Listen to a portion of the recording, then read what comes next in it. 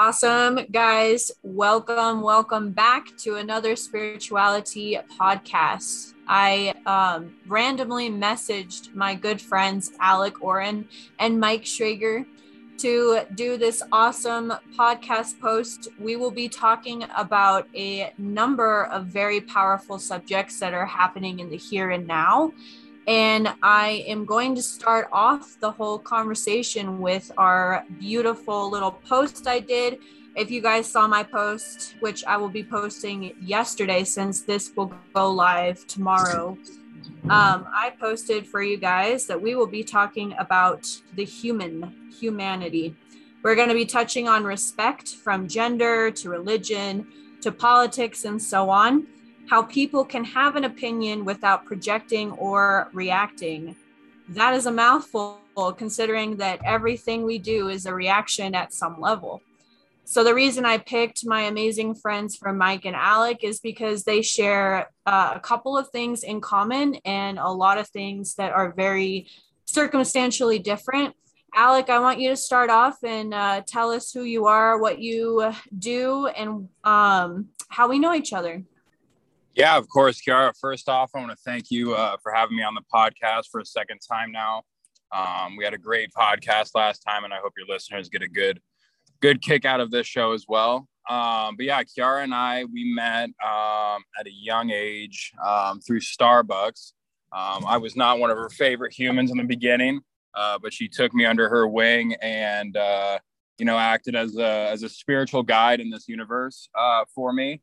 When I was going through a pretty tough time in my own life. Then we kind of split ways. Kiara, of course, went up to Sedona and was doing some amazing things up there with her clients. And then I stayed down in the Valley, played some baseball on a college level, always knowing that I would own a business and be playing baseball at the same time. And 2021 was that year. So I started Cannabis Food Network. We're a media production company focused on education technologies around the cannabis plant and fine dining. And then from there, we are also helping start up the first cannabis-friendly hotel here in Arizona at the Clarendon. But through that, I've always been reserved about what's going on in the ethers of this reality. But I think all of us can agree, no matter what side of the aisle you sit on, that this last year and a half has been very politically polarized. And I think having these conversations is where it needs to start, because we can see in the media that there are no conversations, just yelling and fighting matches. So I'm very excited to have this forum here where we can kind of express our feelings and our opinions, and maybe find a middle ground, or, for your listeners, maybe just see a new perspective and why they have that perspective, with 45 minutes of them not saying their opinion. But like I said, Kiara, I'm very excited to move forward with this show and give it right back to you. Awesome. Thank you. Also, congratulations on all of this progress for you this year. It's been a pretty awesome year for you guys, and I hope that we could do some more collaborations in the future. I have so many ideas, but we'll check in with that again later. Mike, I would love for you to also introduce yourself a little bit, what you do, and how we met. All right, my name's Mike Schrager. I met Kiara. I was actually in Sedona, and my girlfriend and I went in for a psychic reading, which was very interesting.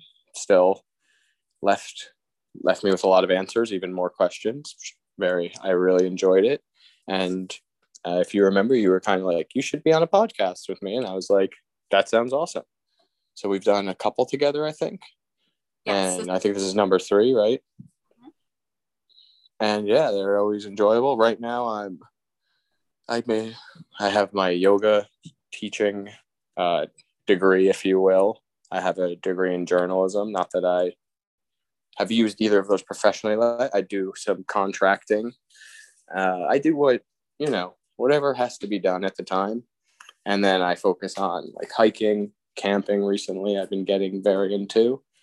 And yeah, similar to Alec, I want to be kind of my own business owner at some point. I just don't have the clear cut idea of exactly what I want to do, but I know I want it to be similar or in the same spiritual realm as yours. I want to help people kind of accept themselves, however I can help them with that. But I don't really know exactly what I'll be doing. That's how it is. I wanted to kind of bring us back to the past a little bit with both of our amazing guests. Thank you so much, Mike, for introducing yourself. As always, it's been an amazing time to do the podcast with you. And we've talked about a lot of future plans of doing more and chatting about a varying of many subjects. So thank you so much for coming back for both of you and to have this opportunity for you both here together. So for you viewers, or listeners, I should say, for the podcast, they did not know until today that they were going to be doing the podcast together. So the reason I did this was because the topics, as Alec had mentioned, that we are discussing are things that are prevalent to our day and day now, that are literally happening here and now. What is your opinion? What is your feeling? What do you think? Who did you vote for? What's your gender? What's your race? We got all these varying, very powerful subjects that are kind of a discussion now day to day. Whereas I feel like, maybe this is my opinion, but in the past, it has not been in my forefront, I should say. I have not been asked so much about my gender preference, my political viewpoint, whether or not I'm vaccinated, all that amazing spread of topics until 2020, 2021. So my question to both of you, we're going to start off with the gender energy. I'm kind of curious about, being that you're both male, what was it like from your transition from your youth to high school to adulthood? And either of you can start, or you both can chime in, whichever wants to go first. Yeah, I'll kind of take the lead on that, Kiara. First off, I to start off with that gender and sex kind of conversation, for me at least, and this will go for a lot of the conversation topics that we hit today, I believe that each one of those titles that you put around yourself only lower your consciousness to this reality. If we are these spiritual beings, a title on, how you choose to, play in bed, or, your sexuality, it's only further cementing you to this reality of Earth, not allowing you to feel the fullness of what the universe has to offer. There's no planets out there that's saying that they're identifying as a transgender, fluid, polyamorous, this, that, or the other. No, it's a planet. It's full of energy, and so are we. And we need to see ourselves that way. But every time we put ourselves into a box, left, right, Republican, Democrat, gay, straight, bisexual, all those things, they keep us down. They lower our frequency of thinking, because those are human boxes that we put ourselves in. There's no aliens out there or extraterrestrial life saying, hey, we're polyamorous, this, that, or the other. No, they just say we are energy. We are full of it. And we move forward with our purposes without those things. But in my opinion, we've seen society put these titles on a pedestal for a reason of power. And that power is not something that will be real in the next 50 to 100 years as we continue to advance on a technological level, because they won't matter. They won't matter. And I think that's what happened is we got bored. We got separated from the animal within us. We have everything. We're fed all the time, air conditioned. We have whatever we want. And we haven't been forced with death as much. So what are we doing? We get, everything's given to us. So we get bored and we start making up dumb problems. This is a dumb problem, in my opinion, because sexuality is something that, yes, is very important, and we are sexual animals. However, it's not something we need to put out there into the ethers. We can have that within, hold that sexual power within, and go feed that to people that are deserving of it. whether that be a transgender or a female or a male, it doesn't matter. That it's the energy that is behind that action that's important, not the title that you give to it. That might be the best way I've heard that described in a long time, if I may chime in. And it Please. I don't think that you're coming off, and I want it to be clear, it's not that you have to keep your sexuality and stuff secret. That's not what I got from that. And I agree with you 100% with this. It's just like, if you're with a group of people and you identify with this group and your whole thing is going around and identifying, you are, like you said, you're putting yourself in a box, and you could be proud of it, proud of your whatever. But when you start to try to get other people to feel the same way about it, that's where you lose me. And it's like, you're losing the core of the issue of yourself. You're losing yourself. You're trying to convince someone else and have like affirmation. And everybody, I believe, should be able to do whatever they want. You know, like I've always said, the whole sexuality thing, people that have claimed it destroys their things and the sanctity of their marriage, I've just been like, Eddie, my mom puts ketchup on her spaghetti. It disgusts me, but it does not change the taste of my spaghetti one bit. My spaghetti tastes exactly the same. And she can go, and if she wanted to, she could join the ketchup group that loves to put ketchup on spaghetti. But it would be a waste of her time. And then arguing with people, that's where you're getting into the time suck. And I'm kind of, if you look past a little deeper, like what you said, people that are against these big groups of identification, they're not against the people in them. They're just, you can kind of see there's a little factor of control going on in all of these big groups in some way. And so I agreed, Mike. I totally agree with you. And it's, well, and I think what they're going after, I think what they're going after is the compelled speech. And that's where it gets a little dangerous. And if you want, where this was really opened up to my eyes was Dr. Jordan Peterson out of the University of Toronto.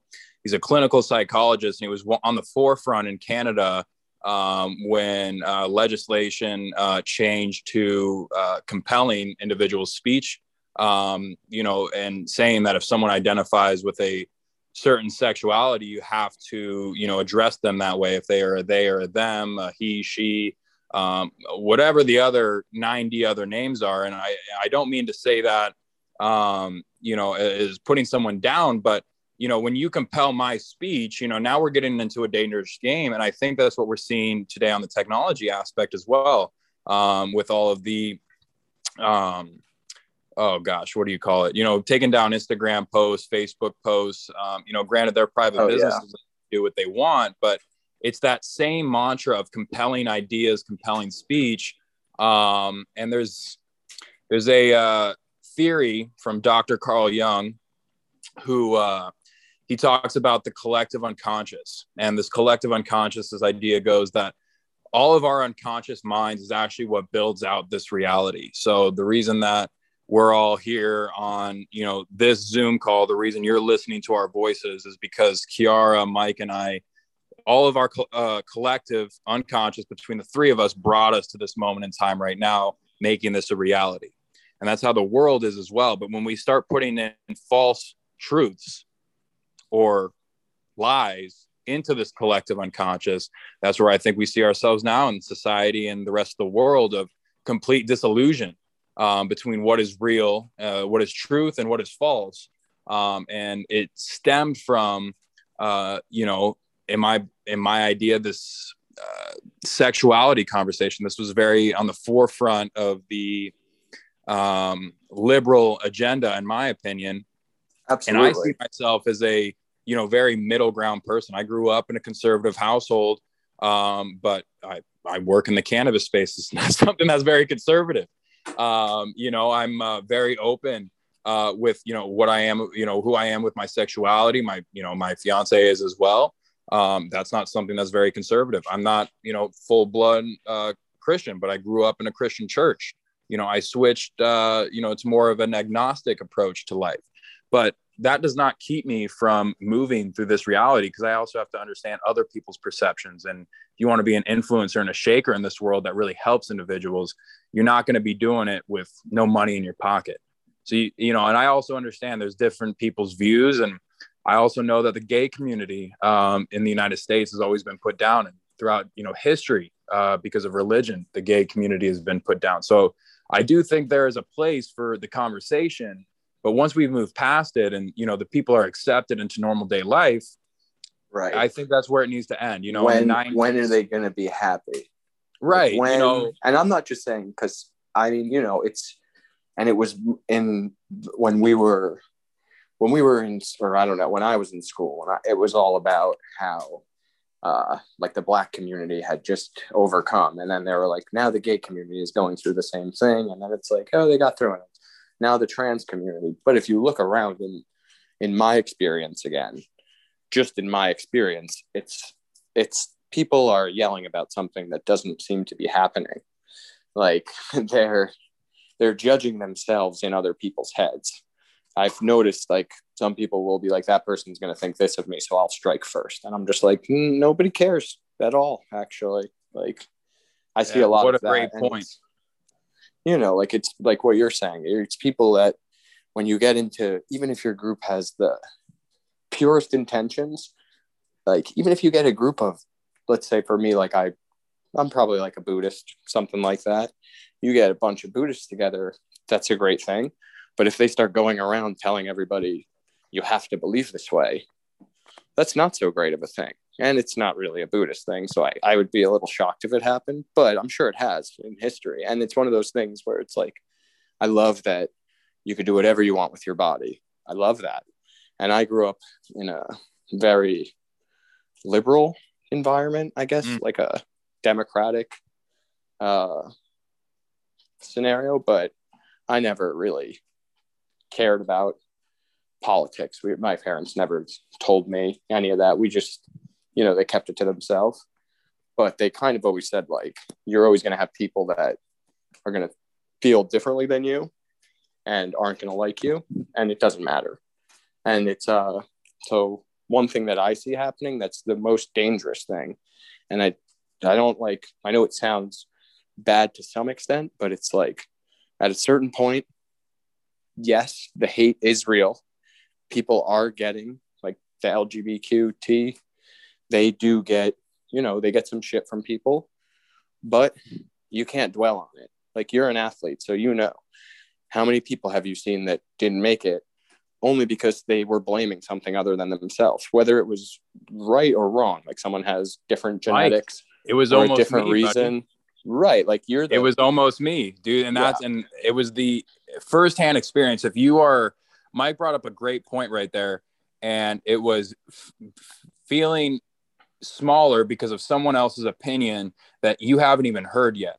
It was a preconceived opinion. You might be this individual that has a fight with someone in your own head, and it's all fantasy. And then you never go forward with that conversation. And then maybe a year later you say, oh man, I was really mad about you at this. And, you know, I wanted to have this argument. And then you come around and you have that conversation, and it's nothing like you would have thought it was. And it's that same premise that we do with a parent and or a spouse or someone who we think that might be conservative is not going to accept me because of my sexuality.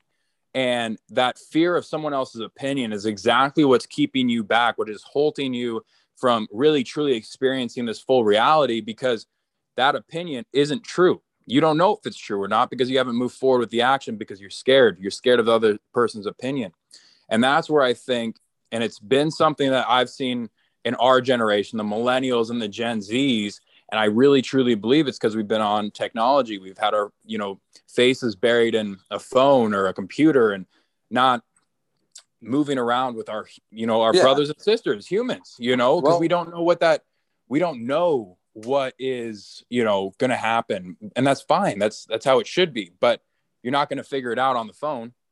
Well, yeah. And this is a thing and this touches on politics a little bit, is that it's not, and this is not an excuse to use for people, but just to touch on politics, we have been conditioned through, it's called television programming for a reason, to be more dependent than we actually have to be on people that we don't need to depend on. And I don't think I need to get into any specifics there, but it's like all of these things stems from depending on people we don't need to be depending on. And even as children, they're like fostering this dependence. Like, you need this, you need that, you need us. This is why you need us. And everybody needs people, but not to the extent that some of these people think they need to be in this big group. And yeah, I just think it gets a little out of hand with the whole like blamer society, I'll call it, of they're not hurting anyone but themselves. And it's like negative, putting yourself in a box. I mean, Joe Dispenza, I think it was him, Dr. Joe Dispenza, had a great thing where he's like, if you're on the way to work in the car and you're imagining this argument with a coworker in your head before it happens, and you put enough of your energy behind it, that in the collective unconscious or the fifth dimension, like that energy is going towards that. And by the time you get there, you could be met happily, but you'll still be in that mood, and you might turn that into the argument that you were worried about having. Yeah, you are. You manifest your own. And like, I was a huge victim, like mentality until about the last 5 years when I started living. I was just worried about, oh, well, it's this person's fault. And it's my parents did this to me. And if I was that, I could. And then I just realized, like, if you want to do something, you're a human being, do it. And if you have the effort, you can do it. There's nothing you can't do unless it's physically impossible. And then like the Wright brothers, you could figure out a way around physics, because that's the gift to me of being human, is that with enough effort, like, you'll figure it out. You just might not do it as fast as you want. And that's why you see successful people, I would say paintbrush stroke successful people, are the ones that are disciplined enough to stick with it till they succeed. And that's it's a pretty easy statement to make, an opinion. No, that's a truth for sure, Mike. That's a truth. And you said it beautifully. They have the discipline to stick to it enough. And we have not garnished that. And I'll say it at least in our society here in the United States, because we were talking about, news outlets a little bit before. And even before that, you touched on, hey, we're free, we're humans, but let's not forget, we grew up in the greatest country on earth, the United States, the most free country on this planet. So in other countries and other, states, they may not be that free. Let's go, like, this is in the news now. I mean, right. Kabul and Afghanistan, the women cannot do whatever they want. Men might be able to do whatever they want, but we can't here. And I think that's something that we forget sometimes, is that this country, although it might have been built on some questionable people and what their actions might have done. But again, that was history, and we're evolved enough at this point to move past that. And right. Absolutely. Like, the idea that it's a racist country founded by racists, and now it's like simply ridiculous. Like, you said it perfectly. This is like when I was 15, just for an example, for people legit think America is like a horrible place. That's like, we're living in the worst of the worst time. It's like, this is the best time to be anything in America. Like, if someone came from 1820 America and saw the stuff people are complaining about, they'd be like, you should go back in time, maybe.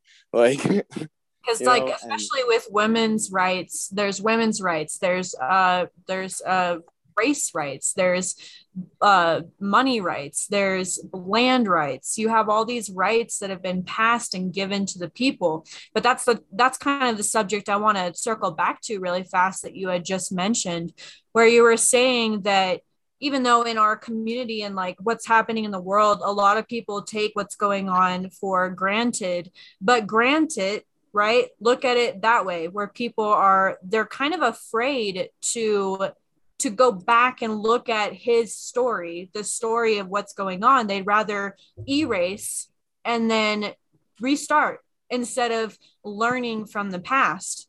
And that is something that I've noticed has been a huge, I would say, a conflict on social media, in politics, in the groups, even age gaps. All of the millennials, Gen Zs, and even Gen Ys, they're all talking about that particular subject. Go ahead.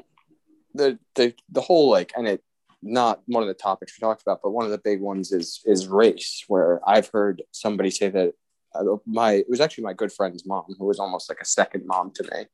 And I hadn't seen her in a while. And it was just, she was very liberal. And just after Trump became president, and from looking at me and everything, I'll be honest, you'd be like, most people are just like, this guy, he hates Trump. But I don't like any of those people. Like, I don't like any of the politicians. I'm not going to say I hated Trump, because I don't really hate anyone, but I just didn't really care. Like, it's whatever it is. It is what it is.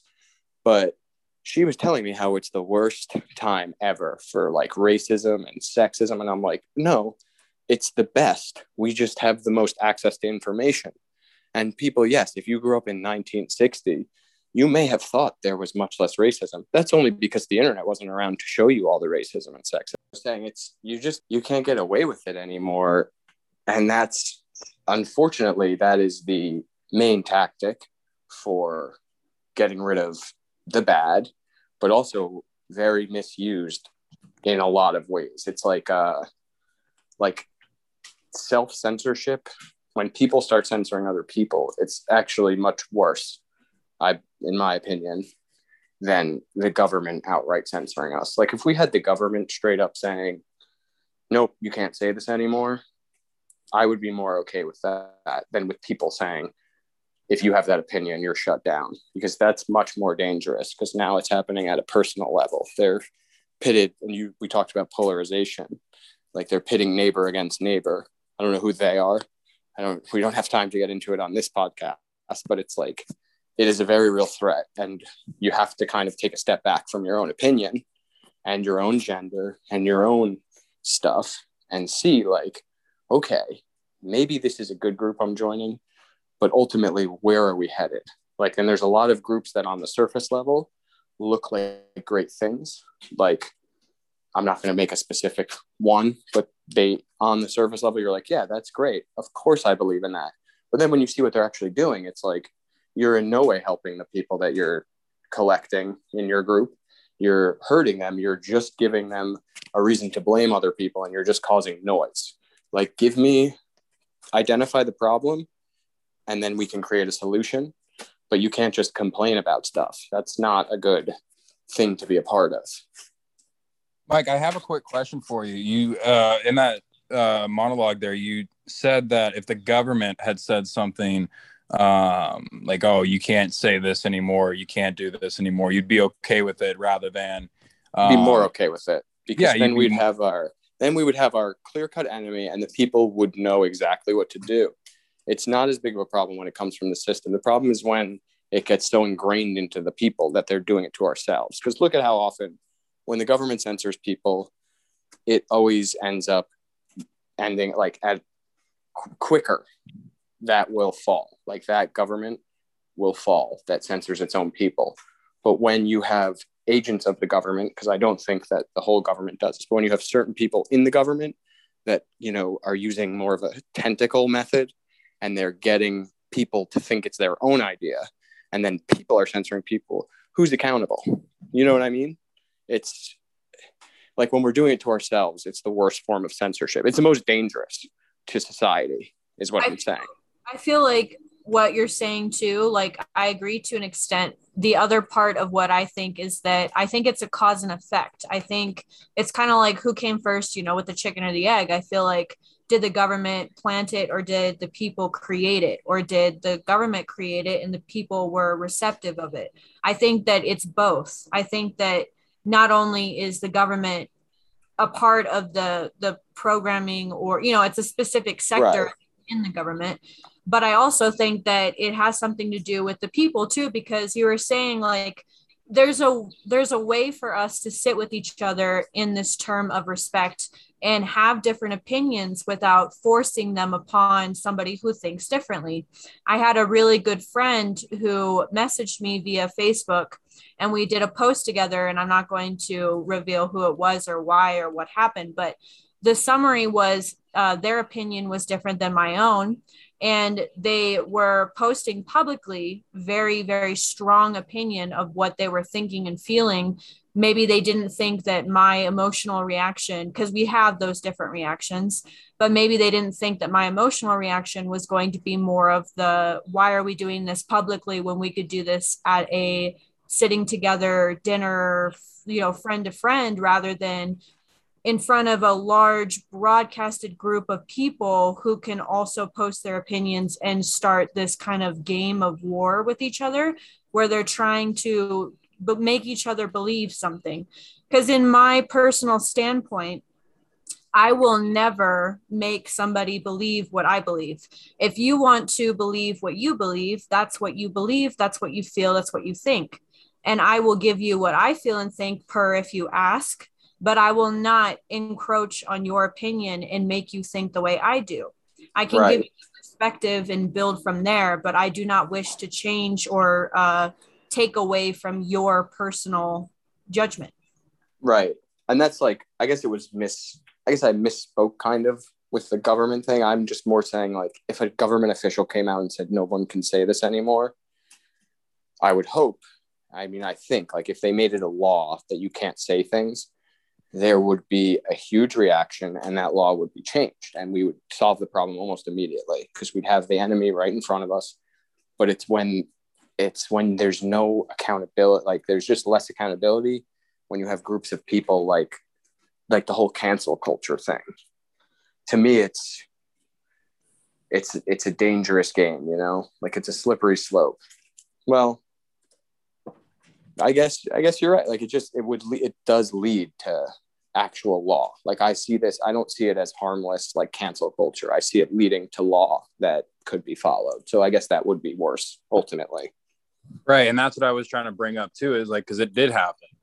And that was what happened in Canada, and now and then the pushback happened with Jordan Peterson, a very well-renowned clinical psychologist. He'd been working in the industry for 30 years.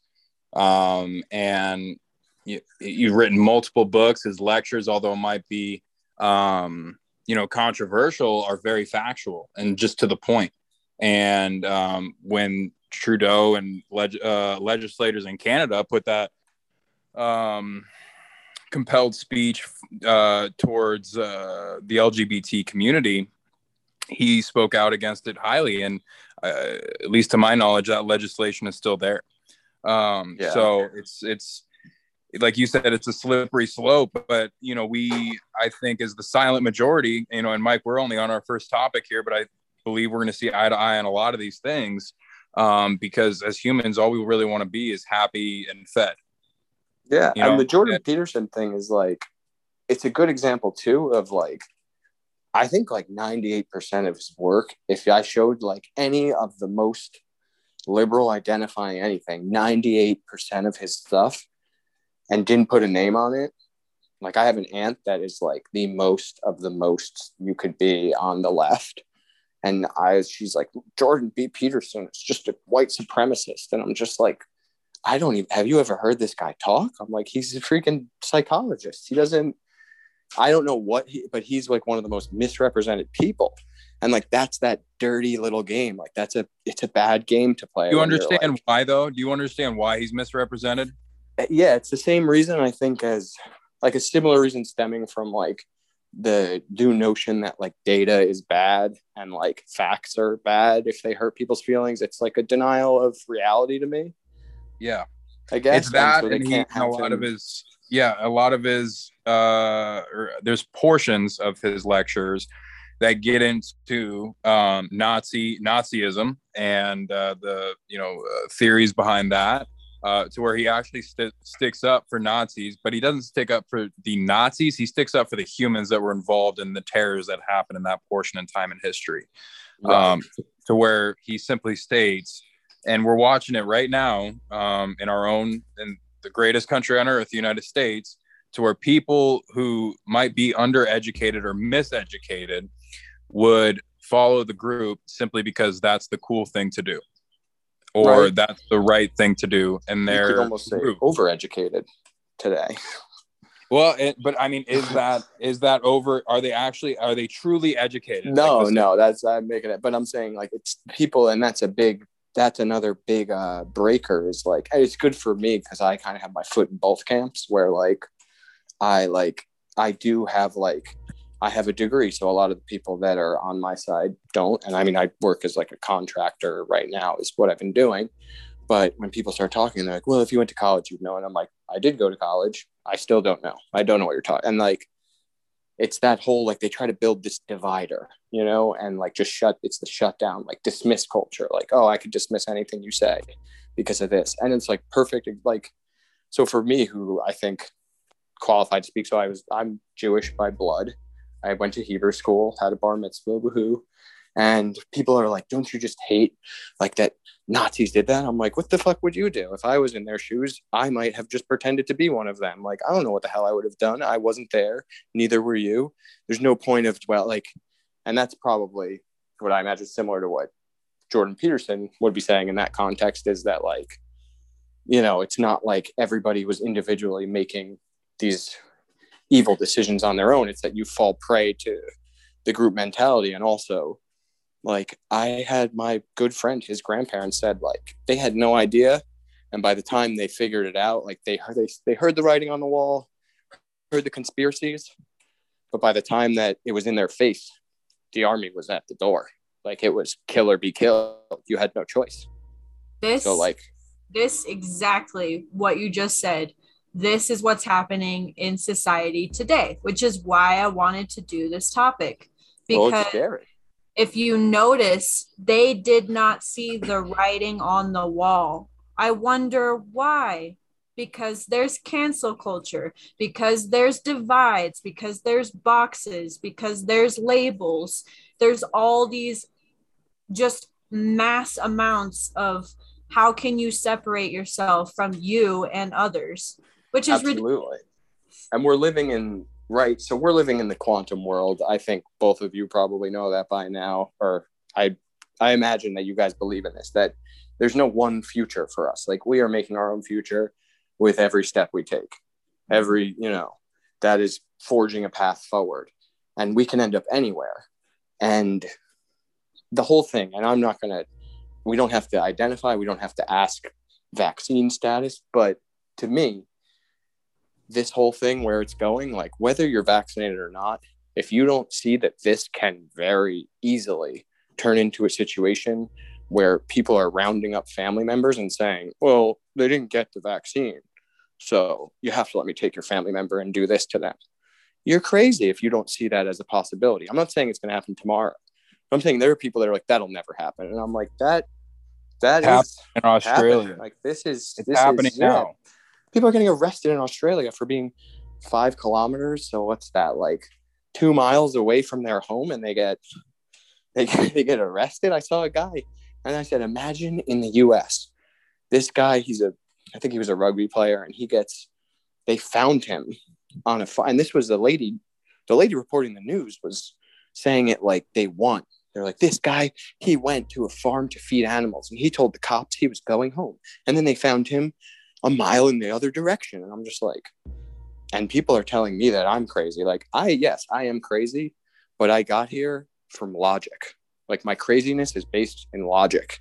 So it's like, I just see what's happening. And I'm like, whether you're vaccinated or not, whatever, I don't care. And there's people on both sides that are saying like, oh, I can't be friends with you if you're that. And it's like, I can't be friends with you if you're saying you can't be friends with someone based on what they do with medicine, because who gives a shit?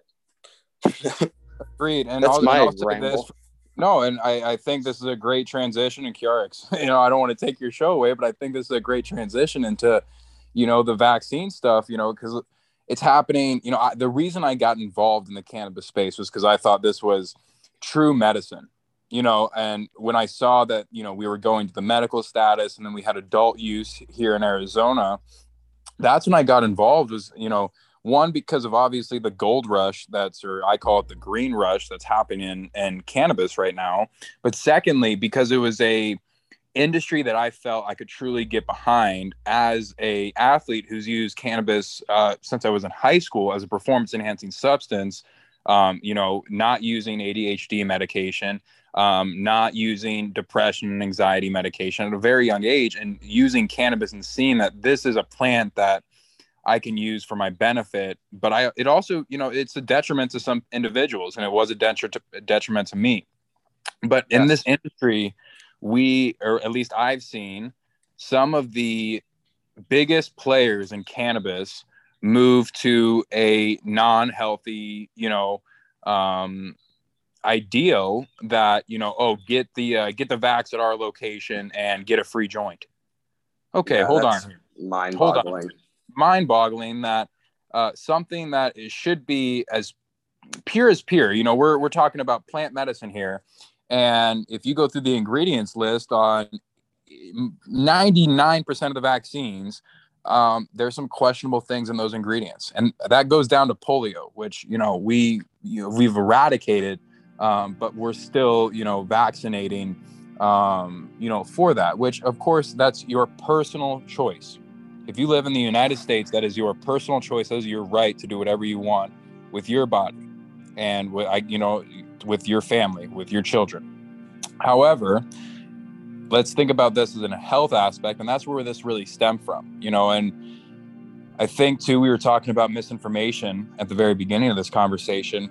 A lot of that has happened over the last year and a half to where our leaders in the society, government and influencers, meaning, people that own Facebook, the people that own Twitter, the people that own Instagram, and the players that are within there have polarized this entire situation about quote unquote health and doing it for, the greater good. The greater good in my head is my people, my tribe. Mike, like we're meeting for the first time and I wish the best for you and, your girlfriend, but you're not in my tribe. So your health is not on the precipice of my head, right? We grew up in these tribes of, maybe 100, 150 people. Like that's old, way, way old school. We were living out in the fields. That's the max that we can really have an understanding. And this now idea that I have to worry about 330 other million people. No, I don't buy it. I buy that I have to worry about, my community, my tribe. And, that could be my local community as well. But at the same time, I'm more focused about making sure my fiance and I are okay, that, my mother and I are okay. I'm not worried about what's going on in New Jersey, right? But we've voted the wrong people in to represent us in a polarized situation like this. And that's where I think we've really gotten off course as a society in the United States, is we've moved away from this nationalistic and community mindset and more to this global aspect to where we can't even fix our own fucking problems here in the United States. Right. We have over 40% of the veterans that are homeless because we can't allocate the right tax dollars to make sure that these people are okay once they get out of the service and protected our rights. It's not a good voter issue. So that's what it comes down to, is the health now. Well, not even health. Like vaccine became the biggest tool. Like somehow people were saying like, I won't take Trump's vaccine, but I'll take Biden's, as if they're the ones in the lab synthesizing the thing. Like it's the same thing. But I don't know how they convince people that you should vote based on something like that. But yeah, it's just a polarization. Like the tactic of polarizing everybody has been more and more. And even if you look, even before COVID, it was Trump on CNN and whatever the other Fox News were talking about, how it's the other guy you got to hate. And it's like, just why don't you guys talk about yourself for a change? Like, how about that? Like, what are you actually doing? Like, I'm sick of turning on. I don't even watch the news because I'm sick of just hearing what everybody else did wrong. Just tell me what you're going to do. Yes, no solutions, always just more problems stacked on top of each other. And we were talking about the news and the collective unconscious. And I want us to all kind of think about like radio stations, right? Because like that was the beginning of mass media. And when you turn a radio station, most people don't know this because we're always on our iPhones and we get exactly what we want to listen to right when we want to listen to it. But back in the day, you couldn't do that.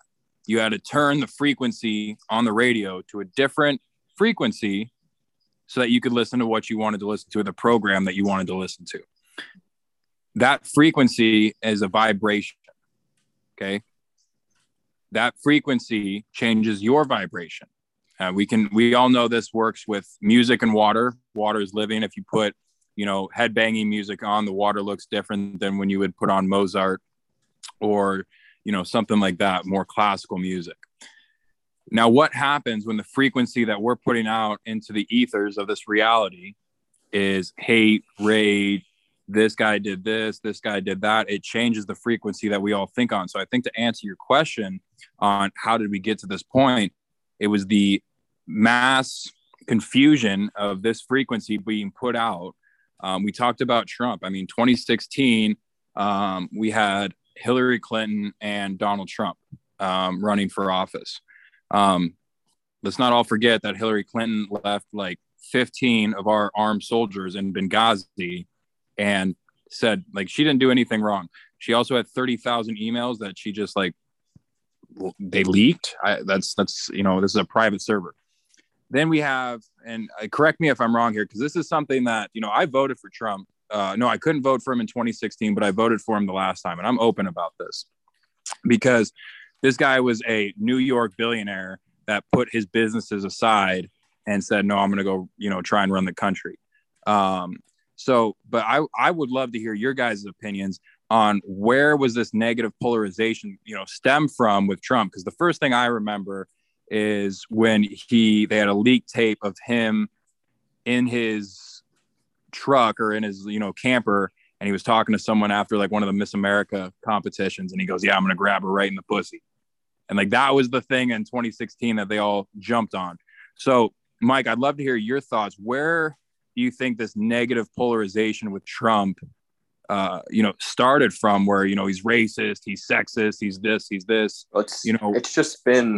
It's been the narrative that Democrats have been going with for my whole life. I even remember I was in 4th grade or 5th grade. And I remember another thing, like I remember people protesting Bush, and it was like, Bush is a Nazi and Bush is going to come and do like all the same stuff that they said about Trump. They were saying about Bush back then. It's just, there was no internet to push it. Like, well, there was an internet, but it wasn't like Twitter. Like, this is no new message. It's the channel is just so much bigger. Because it was like when they were saying like, well, Bush is a Nazi and he's doing that, like just nobody was listening because you just weren't watching. You didn't have access to the news all the time. Like you had to sit down and watch the news. Now it's in your pockets. Now you have someone telling you like, Trump said this. And it's like, when I heard that, I'm like, okay, we got someone in here who's not really watching his speech. He's not a lifetime politician.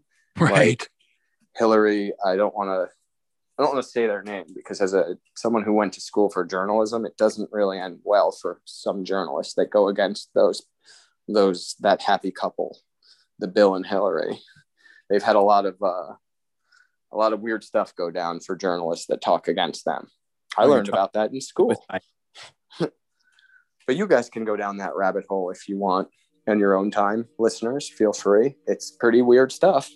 But yeah, like Trump said some stuff that, let's be honest, what guy hasn't said something akin to that? And it's like, you don't have to be ashamed. Like we all had a point where we might have thought that. Maybe you didn't. And the reason, even what he said, let's say, if you have enough money, you can just grab him by the pussy.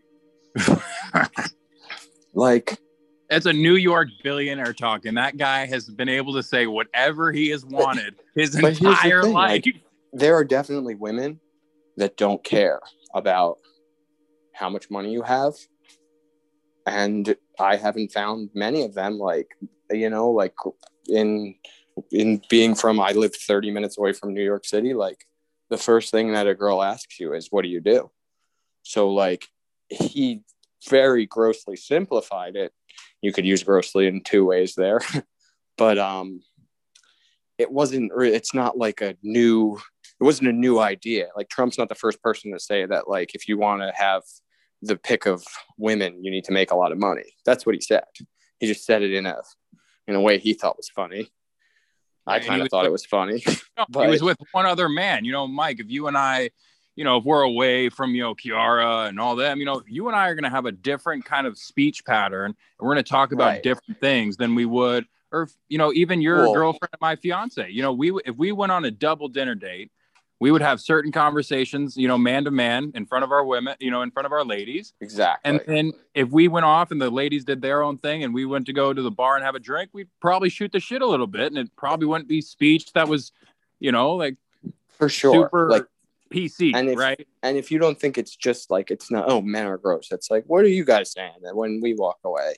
And it goes the same for if you're a non-binary or whatever. It's like, whoever is the person that you are targeting sexually, that's a bad way to put it, but like, whatever you're into, when you're with that person that you're into, that gender, or that, I don't even know how to say it, but when you're with the people that you're trying to mate with, ultimately trying to get with, you're going to be different than the people that you're just trying to be friends with, whatever that may be.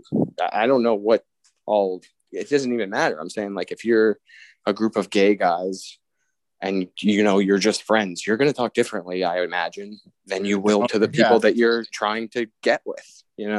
Agreed. And it's, as you kind of said that, I think the best way to sum it up is we're asking some individuals to be too perfect and then giving others just a quick pass. And we were talking about that lovely couple that has been in politics for over 30 years now.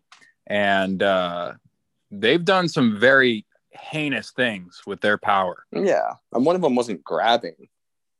It was putting a cigar in there. So that's arguably, but he was a Democrat, so it's okay.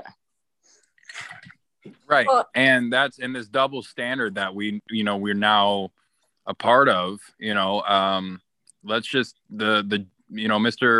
President Biden right now. If Trump was the one that would have let cabal happen, we would have seen a fourth impeachment. I promise you. That's Absolutely. How polarized that situation would have been, even after he would have, at that, if he was in office right now, would have beaten Joe. If that outcome happened the same way it did, last week, he would have been facing a fourth impeachment trial without a doubt. Right. But that's also because his voter base would be like Biden knows that his base, and this is what I think it comes down to, is like, I don't like the way that our voting system works, because I feel like I would rather just give them 4 years, or just give them 8 years, maybe give them 6, but to have them have another, Biden, every single move he's making is based on becoming elected in for the next year. You even saw it with Obama. I don't remember him doing shit to the last 2 years of his thing, because for the first 4, he's just worried about those next 4.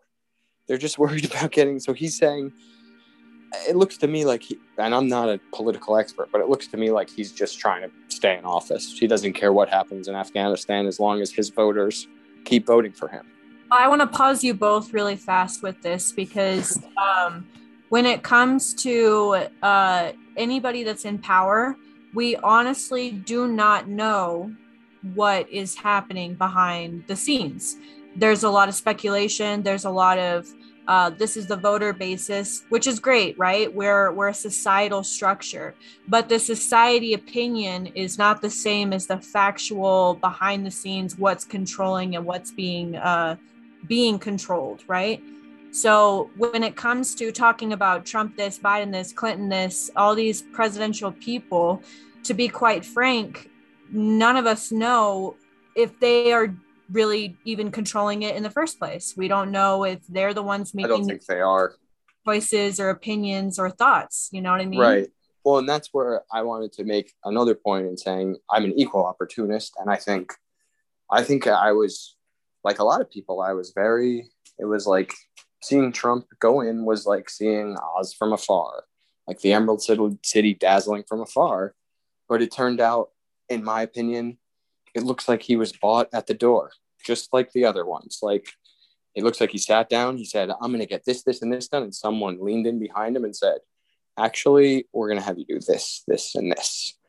And it's the same people that have been like, it's, what is it? 70% of all the money for all presidents have come from the same like 6 companies for the last 50 years or some stat. I don't think I just made that up. I may have. You'll have to look it up yourselves if you're interested. But yeah, like there is a level of like, I do think that he went in there thinking he was going to do a lot of stuff. And then they were just like, that's not how this works, man. That's not how, like, you can't. Where like a Biden type, like he more knows the game and he knows he's not going to do any of the stuff he said because he knows that's the game. The other thing too, when it comes to talking about Biden, is that this is why we're talking about polarization, just to kind of bring the viewers back in, because there is a fine line between each of our core spirit bodies. You have your mental, emotional, physical, and spiritual. In my opinion, from what I've observed with Biden, I don't think that he's all there 100% because maybe he doesn't have to be, right? So if he's making his choices and opinions based off of what's being given or asked of him, it's not necessarily just because it's his choice. I feel like maybe he doesn't have to think too much about it because it's pre-done or held or given or whatever it is. It's already there because there's a system that is obviously in place. Because I want to take us back, right? We were talking about the history of what's going on. I want to go back to the LGBTQ community for a second, because I want to talk about ancient Rome and ancient Greece. Back in ancient Rome and ancient Greece history, they were incredibly okay with the gay community or whatever was going on back then. They were into polygamy. They were into the warriors dating warriors. They didn't see it how we saw it, though. Exactly. Everybody, I mean, it was weird, but like everybody, man or female, like if you had the money, like you had like a sex man or woman, but it was, a lot of it was men, like a fuck boy, a literal fuck boy. But that's a whole different thing with, like age and stuff back then. They were going to war at like 13, but it wasn't like, oh, this guy's gay, like that. So it was like they just didn't care. They didn't identify it as like a part of them.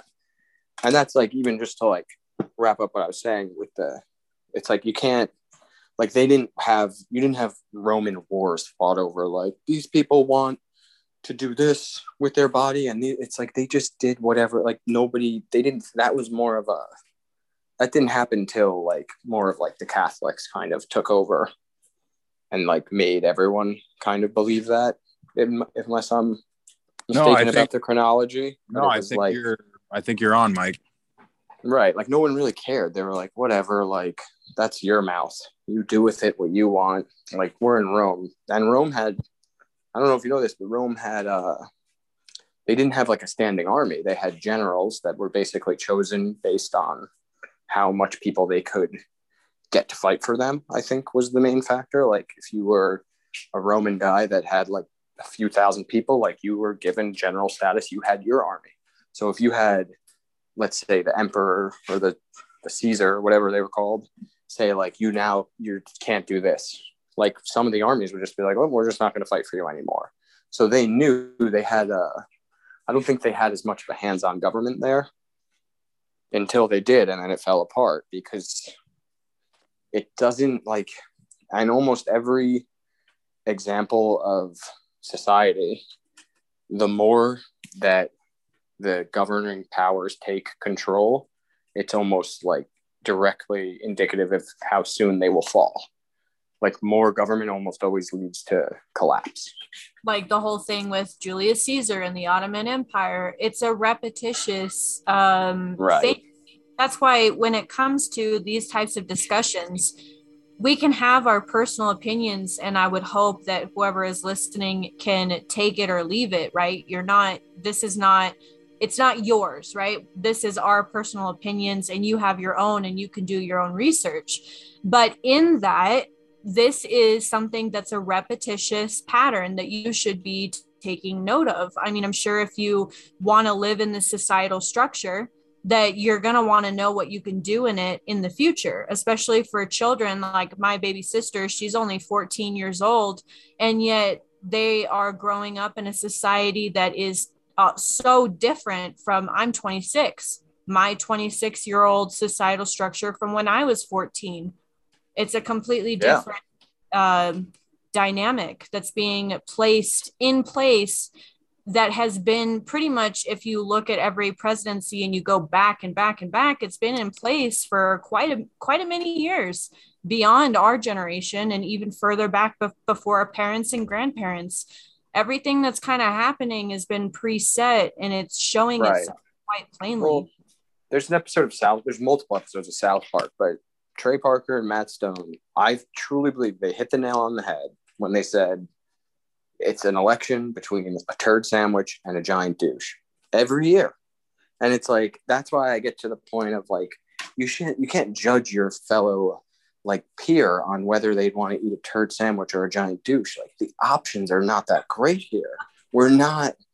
There's no, like for me, and it's like, you like who you like, but like if I find out, like, you know, you said you voted Trump, and I'm not like, oh, how could he? If you're like, you voted Biden, like, how could he do it? It's like, you know, like they made their choice, and that's their choice.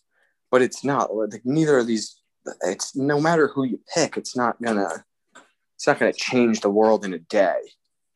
Like I really don't think they have that kind of power. That's like the illusion that they kind of want you to think, like, you know, like that's where all these groups are heading. It's like, we need this, like we need them, like the whole, like the LGBTQ or whatever, and all these movements, like they don't need as much legal representation laws. They need to just do what they're going to do, and people are going to accept it or not. And eventually society, like as a whole, will, you know, it'll pan out. Like you'll see that in a free market, if you're not taking customers because of their gender, orientation, religion, your business is not going to do as well as someone who's equal opportunity. And if it does, that's also like I don't consider myself to be racist or sexist or anything else. I think everybody, you know, just like some people suck, but it's just like 1% of all groups suck. And I mean, they're just like not open-minded. And to me, that sucks. They just will die on their hill of like, this is right. And it doesn't matter if your ideas are even obviously on the surface, like very good for everyone. It's like, if you're not willing to change your mind about anything, you're too radical. Like people have to be willing to have the conversation at least. Well, and I think that brings us right back into the beginning of the conversation is when you start putting those boxes around yourself, that's when you can't have that mobility because you've said, this is who I am. Right. And it's called a box for a reason. And the more boxes you put around yourself, it's harder to move through that. And on a like personal development aspect of it, most people don't want to be fragmented. And in fragmented, I mean, like if they say one thing, they won't, you know, change their opinion on that aspect. And when you have those holes within you and you go wishy-washy from back and forth, and what I mean by this is it seems like a lot of the LGBTQ community that's being on the media right now, groups like Black Lives Matter, Antifa, a lot of these more left-leaning groups, or radicalized groups, I should say, because I think if you can't see that by now, you're a part of the group and you're part of the problem. But when you have those and you switch over to something like, let's just say, vaccine passports, okay? The LGBT community was ostracized because of their personal beliefs. Okay, if someone's personal belief is not to get vaccinated and now you're ostracizing them because of that, you're just as fragmented as someone who, you know, says that the Holocaust didn't even happen, because that's an opinion, and far right radicalized, you know, people that they think like, no, it's all just a hoax. So you're no different than those individuals as much as you think you are. You have the same thought patterns and the same beliefs, or opposite, but the same thought patterns to where, you know, what happened to my body, my choice? Where did that go? That's out the window. And this is like, And I Well, hold on, totally Kiara. understood. As a female, what are your opinions on that? You know, my body, my choice. You know, and then now this, you know, vaccine thing. My body, my choice. Let's just put this in perspective of my vulnerability here for a second. Even that, take it back from there. Do you, because personal beliefs aside, do you think that it should be a law? Like, do you think the government needs to be involved in that decision? Because that's what it comes down to. It's not about what you personally do. You don't have to put that on the air if you don't want and stuff. But to me, it's about, because whether I like am for abortion or not, which I don't have to disclose, and I can leave people guessing, I just don't think there should be laws about it. Yeah. Same thing with whether or not I'm for the vaccine or not. Leave you guys guessing on that too. There shouldn't be laws about it. No. But that's kind of where I started realizing that I am conservative more in my belief that less government is good. Like, why would we ever have laws that gay people can't get married? Who gives a shit? But it's like, to me, it's like, I don't know. A lot of these issues are also, you know, you have all these groups, right? Of gay marriage was illegal. They were still getting married. Marijuana was illegal until this year in New Jersey. I was still smoking it. If a law is dumb, people don't follow it.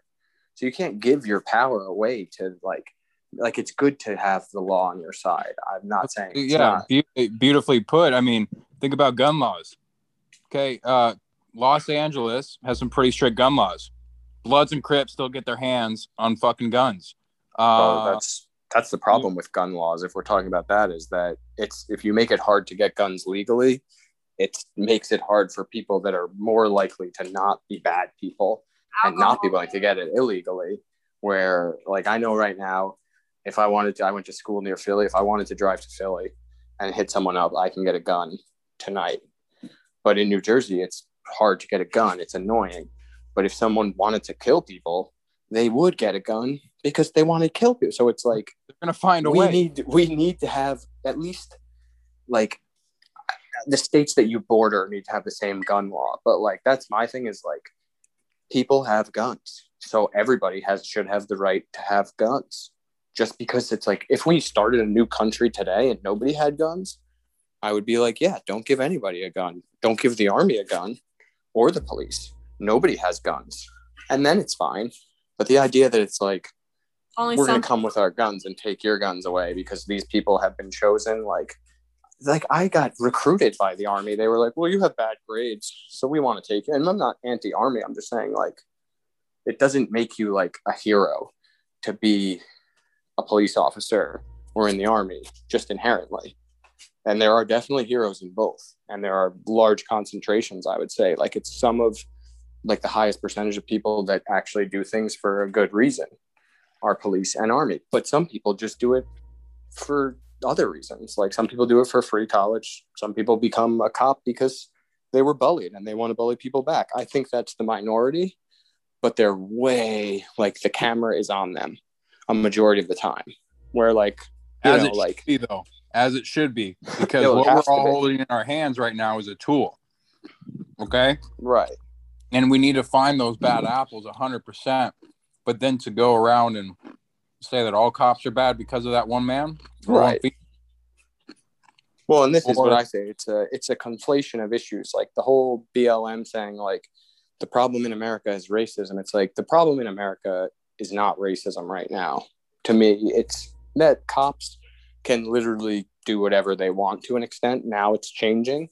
But it was like, if they like miswrote their paperwork on purpose, the whole case would be thrown out. So, like, they could intentionally botch paperwork and then literally be getting away with murder. That's wild. And there are racist have people. The entire justice system have their back just because they're a police officer. And it's like, look, if you went to a restaurant and someone came and like took a poop on your food and gave it to you, that person would no longer be the chef. And they wouldn't just be hired at another restaurant. They wouldn't be able to be a chef anymore because people would be like, that guy's a bad chef. He makes bad food and he poops in it. He's fired. He's done. But somehow, when a bad police officer murders someone, he just gets transferred, usually gets a raise, like traditionally, until this past couple of years. And that's like, I could tell you, like, my grandpa was assistant chief of police in New York City, and he said it's always been like, like, you get a couple bad apples, but the problem isn't like, you can't solve racism with laws. It's something that eventually comes with higher consciousness, and we're making moves in the right direction. Like, no, and I think we have been ever since Martin Luther King Jr. died. I mean, absolutely. That man brought so many people together, so many races together, and it's almost like ever since that man died, he was killed,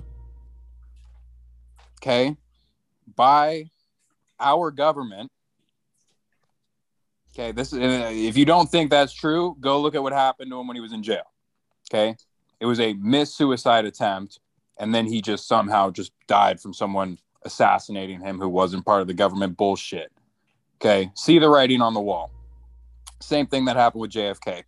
Okay. Yeah, well, the CIA were the people that gave Nelson Mandela's location to, like, the South African standing government, the Afrikaans, like the Dutch South Africans. Like, he was fine. He was moving around in Africa, like, getting his cause together, and the American CIA was just like, oh no, like, this is his location, like, get him.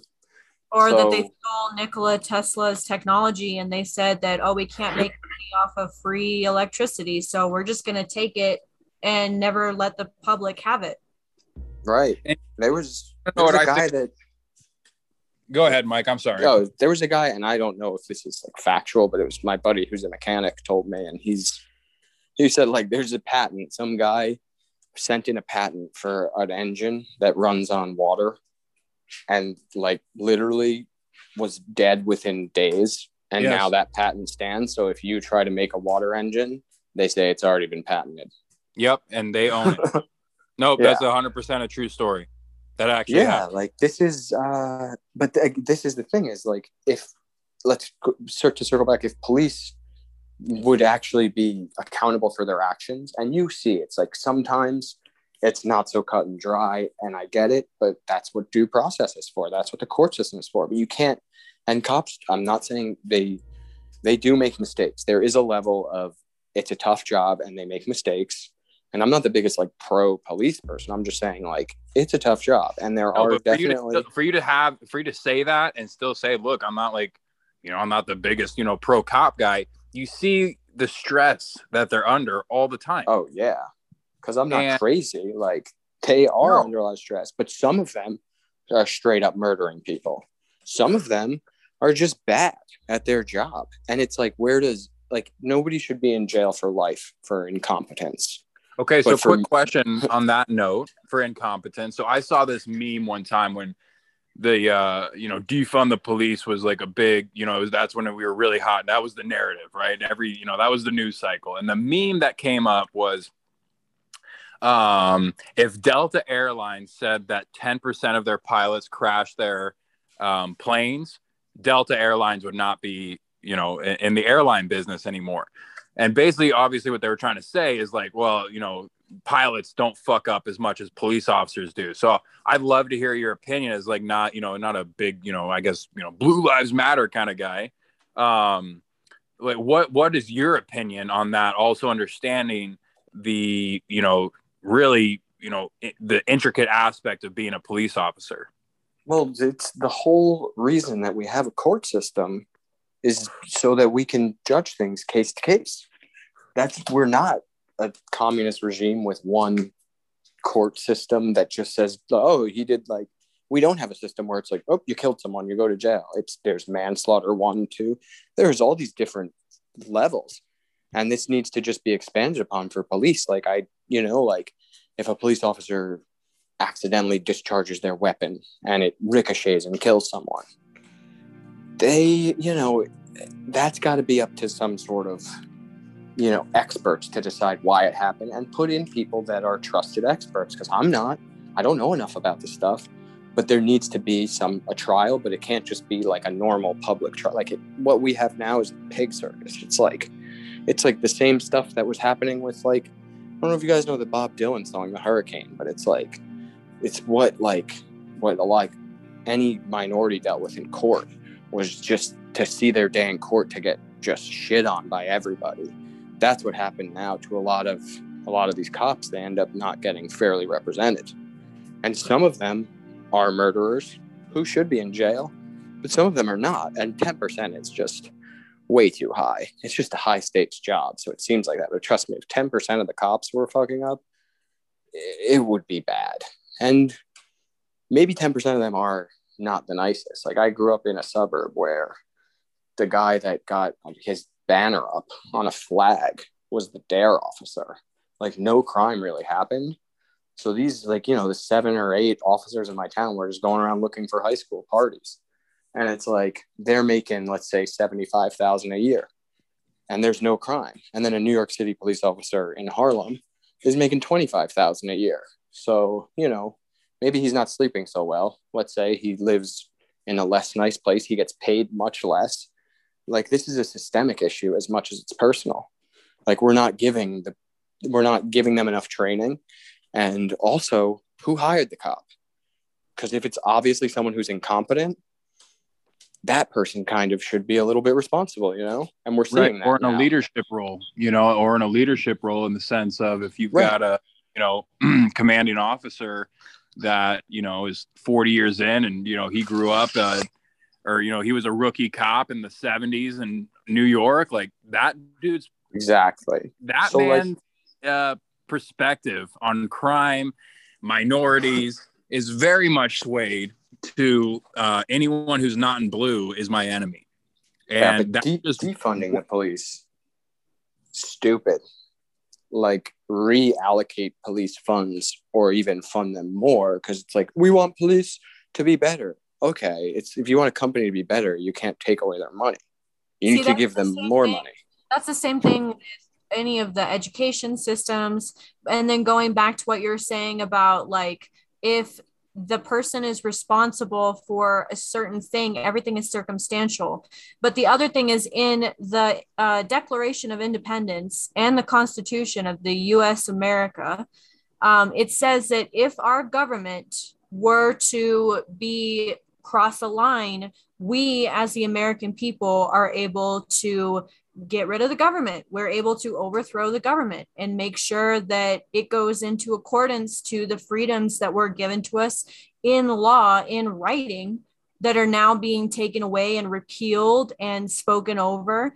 I mean, the fact that there's a company, ergo, I will not say the name of, but it's pretty obvious. It's a social media company that is doing this cancel culture, where they literally have bots and live humans that are going into your feeds and getting rid of any information that you are posting that could be against the government, or even just against the company in general, or the status quo or the societal structure that they're building, that they will get rid of it. They will take it down. They will ban it. They will send you a message that says that, sorry, you are violating the policies that are in place.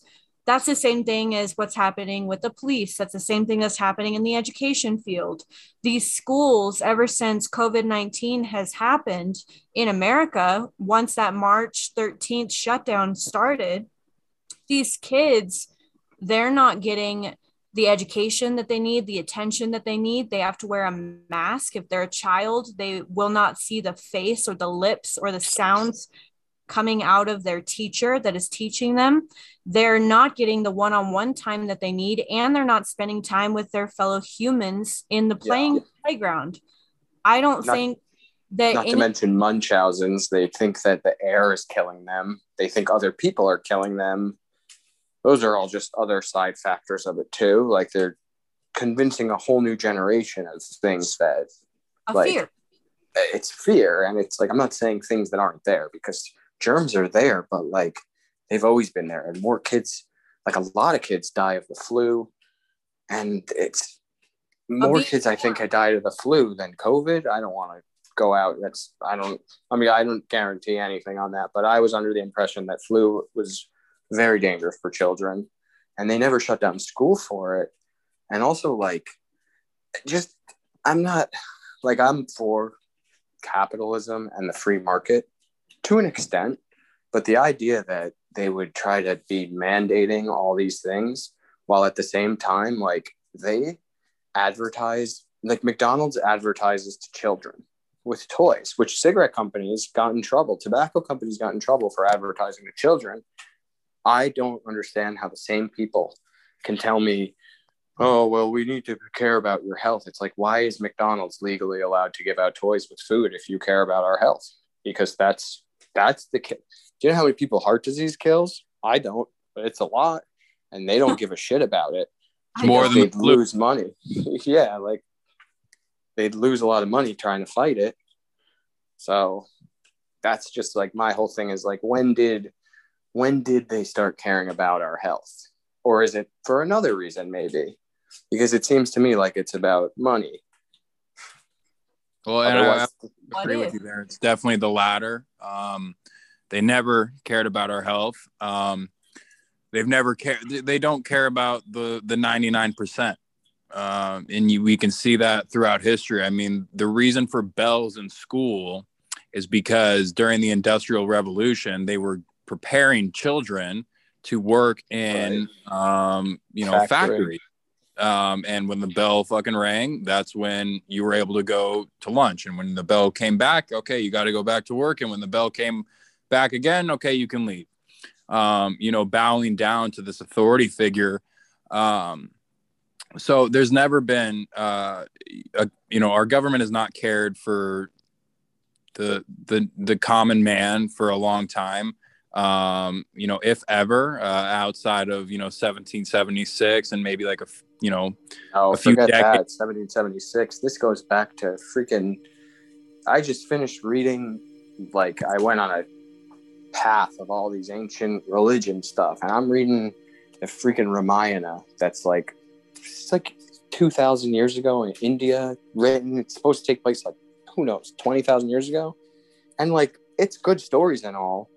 But then it's like at the end of the book, like, you see, like, it throws in a lot of rhetoric, and like it was literally illegal back then for the fourth class, the poor people. And everyone's like, always like, because when I tell them like yogi, love yoga and stuff, and I dabbled in a little Buddhism, Hinduism, like, to find my way. And they're like, oh, like, Hinduism is such a peaceful. I'm like, well, it's actually just about control. It's very similar to our religious things. Like, it was illegal for the fourth class. Like, you had the monks were the top class, then you had the warriors, and then the tradesmen. And it was literally illegal, punishable by death, for the serving class to meditate. Death. They didn't even want them being physically or mentally healthy. Like, this has always been a thing. From the beginning of agriculture, I guess, is when big civilization started. And right there, that's when the 1%, as you put it, they have been out for nothing more than keeping the resources. And that's where it's like, to me, I see it as like, it doesn't matter how much like money you make. That's all polarization, like third class, second class, first class. Like, I'm upper class, I'm middle class. It's the people that own all the resources, and then the people that work to get the resources. Those are the two classes on the whole planet. And that's kind of why we're talking about this, because when I mentioned the mental, emotional, spiritual, physical bodies that happen, our society, our personality, our body, what we are given, what we are born with, we create everything around us the second that we take our first breath of air once coming out of the womb. And everything that happens therein is something that's either happened before we were established or alive, or the fact that we're after. We can make those choices to change the narrative, right? And that's kind of where Alec and I, we talk about this all the time. Like, your legacy, your narrative, what you choose to believe about yourself does not have to be a boxed definition. It could be you plus. It could be, oh, I'm Kiara, but there's more than just what I feel in this physical reality, because there's my mental, which is my mindset. There's my emotions, which is my feelings towards the situation. And then there's my spirituality, which is of the infinite. And if people were able to have a willingness without judgment, without reservation, or without a reaction that could be toxic to the narrative, if you can have an understanding of having open conversation, even if you don't believe what they believe, you can change the narrative together, even if you don't agree on what your narrative is. because at the end of the day, the individuality controls the society. We make our choices, and that choice becomes something that's of a group, and then the group becomes of the collective. And if there's all these choices that are happening and we're not honing in or focusing on our individual self, we are giving into the narrative that is being written for us, which is what's happening in society. And that circles back to the, like what I said, like they've been fostering dependence, because you have literally 100,000 people in groups that are saying they disagree with these laws. Like, you know, even in like Texas, they're saying like, we want to get rid of abortion. And I'm just like, good, whatever. Not good, but like, do it. Make laws. See if people still don't get abortions. You're not going to stop people from getting them. You're just going to make it a little more difficult for them. They're going to find doctors, and then those doctors are going to find lawyers who are damn good to represent them. And I don't think anybody's going to get in any trouble for doing it, because that's how, like, it's these people that make the laws are propped up by us. And we're in a different type of government to people situation than the whole world, most of the world. Like most of the world, and I just heard this from, I think it was like Zuby on a Joe Rogan podcast, but it did make sense in that Americans, we see it as our God-given rights, because that's how our Constitution, our whole country is founded on. These are our God-given rights. And the amendments and all this is ways of limiting our government, where Zuby was saying in England, let's say, and in Europe, it's like your rights are given you by the government. So when they say like, we're going to take your rights away temporarily, the people they take it more sitting down, because they're the people that give them the rights. But everybody born in America knows, like, you have these rights. Like, we are indoctrinated with, these are our God-given rights. Or if you don't believe in God, it's natural rights. And then, so it's like, don't, you know, like, if you don't want us to believe this, you shouldn't have taught us that, because you can't take that away. I'm sure they're not teaching it as strongly anymore. I mean, I'm not sure of it, but I would suspect that they don't teach God-given rights and natural rights anymore as much as they did when we were all in school. Well, because I know do think for sure, you know, they're not doing the Pledge of Allegiance anymore. You know, well, I can't say I disagree with that. The Pledge of Allegiance is strange. No, it's very strange. But the reason that they started doing it at the beginning, and I remember it when I was coming up through school, is because it was talking about God. And they're like, oh, well, yeah. And the big argument was that, you know, state and religion shouldn't be integrated together, which, you know, that's in our Constitution. But no, as someone who might be, you know, liberal leaning conservative, it is still very weird that you get, you know, 25, 30 kids in a classroom saying the same thing and the same. Well, it's just that they say they're pledging allegiance to a republic. And that part's sure. Like, you're too young to even understand what a republic is at that age.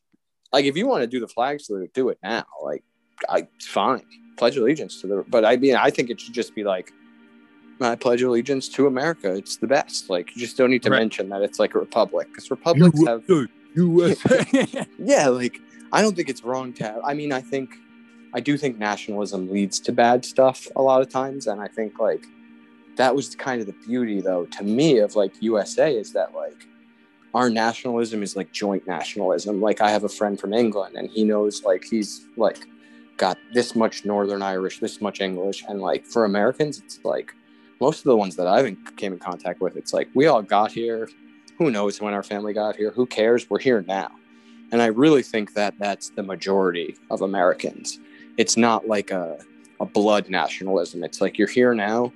And like, I think that people get the wrong idea. Like, I think if immigrants, you know, moved to Texas, let's say, and assimilated and were just like their Texan neighbors, I don't think the Texans would care. They'd be like, you're one of us. You're one of us right Texan. Now. Like, you're a fucking Texan. It's when you get people that like don't assimilate. And that's like, it's not really a problem, because you don't have to assimilate, I guess. But it's like, why? Like, if we have, you know, I don't see people getting really upset about, I don't see it happening in real life. Like, people getting super upset about immigrants. I've always seen them be accepted in front of me. I don't know. Maybe that's just my experience, though.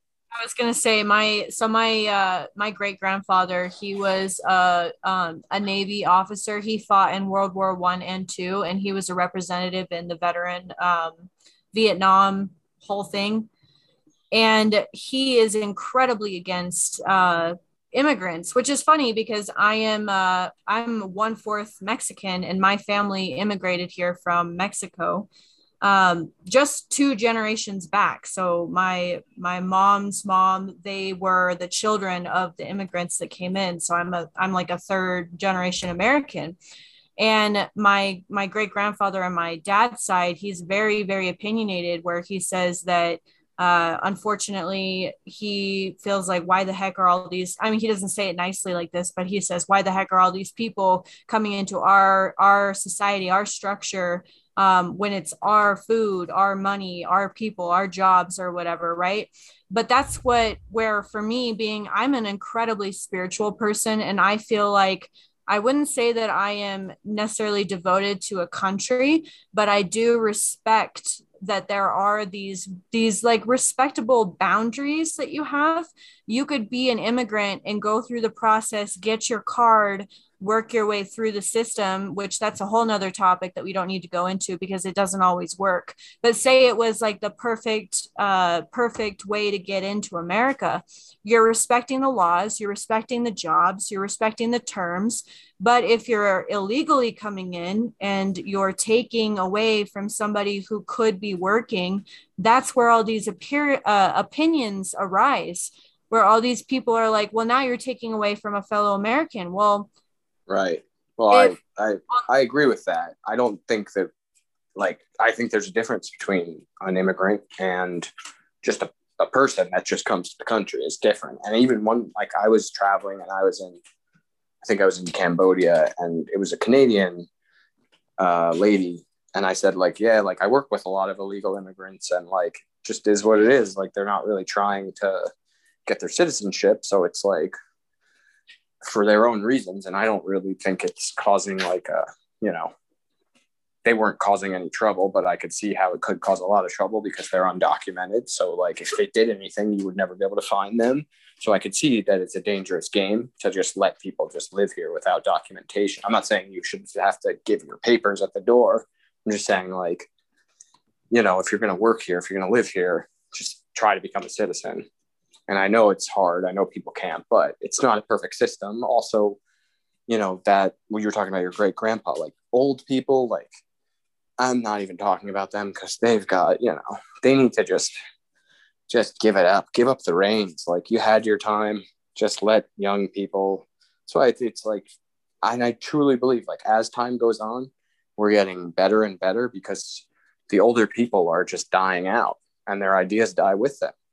And it's important to have the new people stop focusing on fighting the older people, because that's what's happening right now. It's coming back to, like, just young people are arguing with old people. And it's like, just hang out for 5 years and half of them will be dead and then try again, but I could see it from both ways. I feel like also, though, that's why I'm talking about it from like the spiritual perspective, is like everything that's written down in history is something for us to learn from, but not create or adhere to our own narrative of what we are doing now. That's why when we're going back, I want to go back really fast to the flag thing that you guys brought up.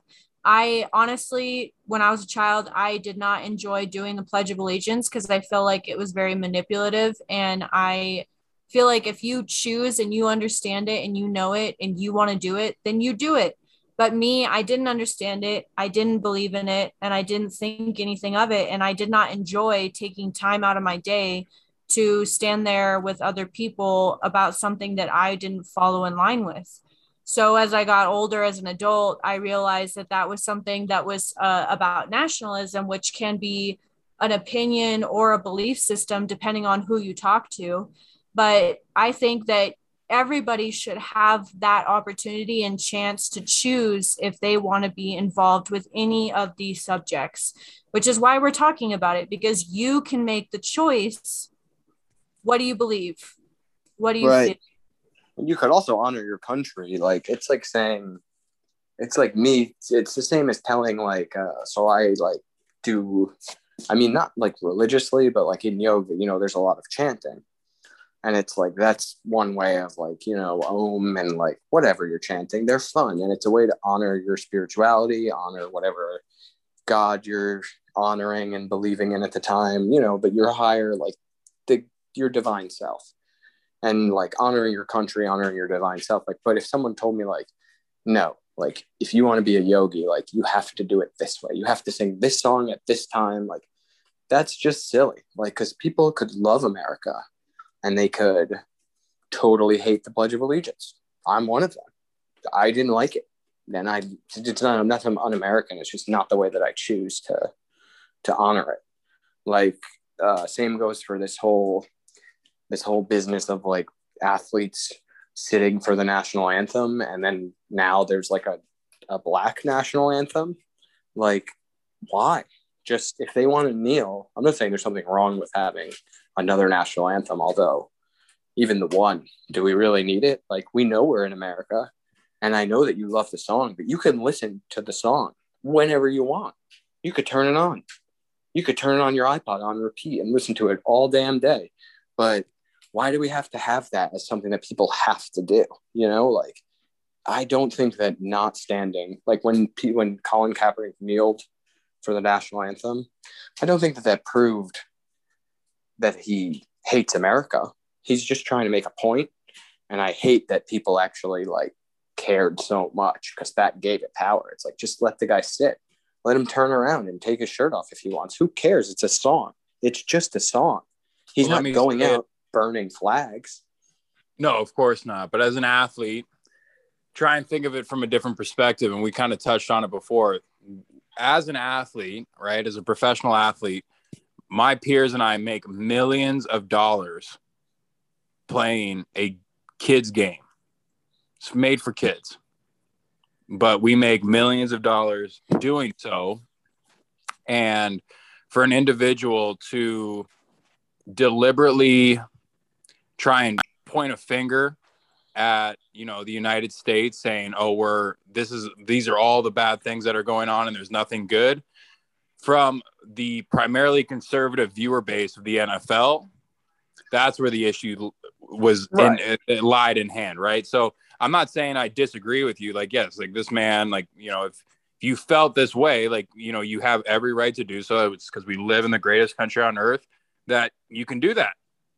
You can go against the narrative. You can go against the government and say this is wrong and not be killed for it.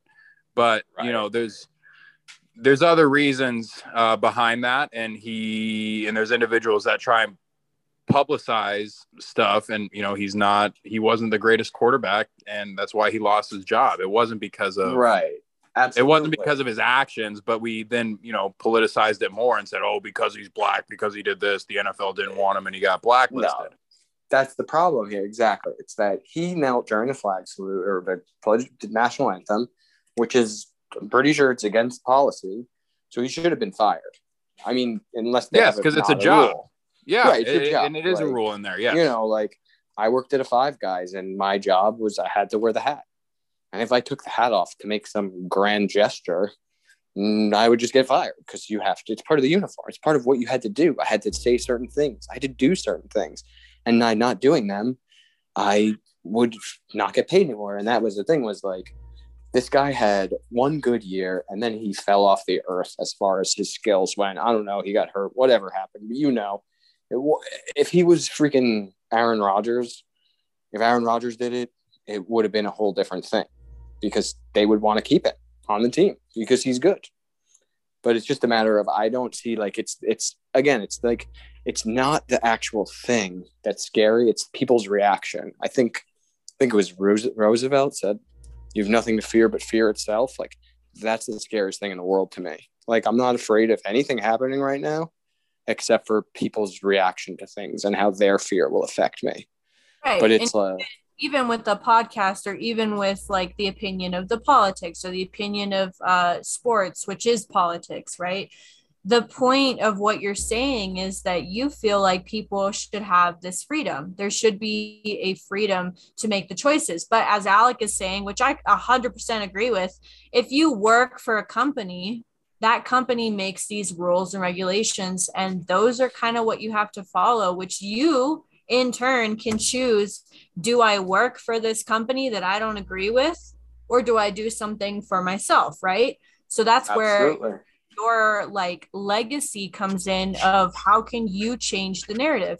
If you're a sports professional Black athlete that I don't know anything about because I don't watch sports, but if you are a professional athlete and you go against the narrative of the NFL, go do something different that can represent you, and maybe your passions can be in a different format than what's already been designed. Or maybe you can change the narrative and bring something else to the table in an unpolitical standpoint, where you can actually have a discussion or have a following or have a conversation. But unfortunately, with our society, with what I just mentioned, it is very difficult to change these narratives, especially when it comes to something that is so, I don't know how long sports have been going on, but even going way back to Babe Ruth and all that, things have been the way they have been. Maybe they've changed a little bit, but people are very stuck in these pre-game boxes, which is a very difficult thing to transition unless you're open to changing that transition into, how do I represent myself? How does my community represent itself? And how can I be a part of that community or change that community in a very polite, respectful way? Well, he didn't go about it in the right way. I think that's obvious. I just don't, and I didn't, I'm just saying he did something that was against policy, and he lost his job because of it, I'm pretty sure, which makes sense. I just don't see why people, it's like goes back to the same trend of like people like that song. They like the national anthem, and so they think that everybody else has to respect it. They think everybody, but it's like, it comes down to that problem of like needing everybody to be on the same page as you. Because to me, it's like validation, like that, what's it called? In the Olympics, you had some soccer players or whatever kneeling, and then they stunk. They stunk out loud, to put it like they didn't play well. And now who looks horrible? Everybody that's kneeling, because now you're grouped with that. But it's like the people that are doing really well, they're probably not kneeling as much because they're focused on their own craft. Like they're too busy bettering themselves to be trying to put a spotlight on them. And I know this is probably that won't get received too well, but I really do think that it's like that type of move, even though I don't agree that everybody should have to respect everything, making like this open declaration against that is like, you're asking for it. Like he shook the pot. Like I think it's just they want to be in the spotlight, because I don't think it helps anything at all. Like just be better at your sport, then you'll make more money because you'll have your viewers, and then you could spend your money to solve problems. Yes, that's Mike, like how I believe America works. Like you hit it right on the head, and Kiara, your listeners are going to get something from me right here that publicly I haven't stated before, but I think in this conversation it needs to be said. So there's a reason I didn't play professional baseball this year. Major League Baseball put a memo out to every single minor league system, so single A, double A, triple A. And then they sent a memo out to every single independent league. So independent meaning it's outside of the Major League Baseball realm, but it's a professional league. So guys are still getting paid to do it professionally. I had a professional contract this year in 2021, and I decided not to take it because that memo stated that 90% of players on their teams needed to be vaccinated. I don't believe in that. So instead, I pivoted and started my own business, because what talks in our society right now, we're not living in a capitalistic society. We're living in a hyper capitalistic society. So money talks even more. So why don't you go make some money, be part of the game, and change from within? Most people think this yelling and screaming is going to fix the problem. It's not. What's going to fix the problem is having massive amount of wealth so that you can fix the game that's currently being played. We talked about like the shell companies earlier or we were talking about both parties being bought off by big corporations. Go be one of those big corporations. Go start something that's so big, make so much money that you cannot not be ignored. And then from there, get your opinion across at that point. Where I would say, you know, Kiara, your viewers are young enough at this point that they can make that pivot themselves as well. Because the yelling and screaming obviously isn't fixing anything. It's just making more and more people angry. And if you want to make massive change on this planet, first off, like Mike was saying, you need to develop yourself into someone that can make that massive change, because someone who's miseducated or misguided in their beliefs and hasn't experienced this planet or this society is not going to be able to make that massive change, nor are they going to be able to make massive jumps in their class and their wealth. And the wealth is what talks. At this point in time in history, money talks and bullshit walks. Exactly. Money talks 100%. And if you want to make these massive changes, go be a part of the quote unquote problem that Mike, Kiara, and I have talked about this entire podcast, which is be a part of the system and then change from within. If you can't beat them, join them and then beat them from within. Exactly. And that's my entire premise. And that's also why I've been so open, because I don't know everything. You know, I'm a young entrepreneur. I maybe know 1% of what I should know, but having that humbleness about me while also still being confident enough and, confident in my plan and in my journey, but knowing that I don't know how to get there yet. That's what keeps me at a place to where I could have a conversation like this, even though, you know, we've had separate opinion on certain things, but we've also come to a good middle on other things as well. Absolutely. And, we don't have that. Most people, actually, I won't even say that. What's being put on in the narrative, what's being put online and what's being put on in the news is stating something else. Because, you know, I've had conversations with individuals who they ask for their pronouns to be like they, them. And but they also claim that they're very spiritual. And I had the same conversation that we had at the beginning of this podcast. And truly, I believe it might have changed their mind. And, you know, I think having the tough conversations and but stating it in the way that, you know, the three of us has conversated today, I don't think anyone, felt attacked. I don't feel that, anyone raised their voice. We definitely got passionate about certain opinions, but I think we all respected each other's opinions, and having more of these open dialogues is what's going to help, you know, move us to a society that I think we all want, which is that of, you know, a prosperous, healthy, giving society, rather than this one that keeps people unhealthy, unmotivated, and, you know, just a slave to the system. So, you know, I guess my final synopsis on that entire rant right there is like, stop fucking crying, go make a mass amount of wealth, and then go be the shell company that puts the political leader that you want in office, and then make your changes from within. Because that's the game we're playing right now. And we're not going to do it from the outside crying about it. Yeah. And just for like a personal like story that's been like, so my girlfriend's very passionate about wolves, and Trump made some law about like letting people hunt wolves. And I was kind of trying to explain how it's like, you don't know where these people, they're living in Montana. Like, I don't know why they're hunting the wolves. Some of them probably have to. I don't know enough about it, but she's like, well, what do we do? Like, how do we save them? And I'm like, well, there's two ways. You can try to make a public outcry, which ultimately tries to get money from people, or we can just make a shit ton of money and then just throw money at the problem. And I get this, a lot of people like, well, you can't just throw money at the problem. And it's just like, what country have you been living in for your whole life? Like, that is literally how everything is solved. I don't care how shady it sounds. Like, if you want to solve something, yeah, you can go out, you can protest. But if you're not boycotting, your protest isn't working. That's similar to money solving the problem. Like, you know, like it comes down to, in our society, I think if you're not a famous person with a platform, and it's very hard to become that, to me, it seems easier to just acquire wealth. Maybe it's different for other people, but it's like, those are your two choices. Is you can make public outcry and ask people for money to solve the problem, or you can make money and try to solve the problem yourself.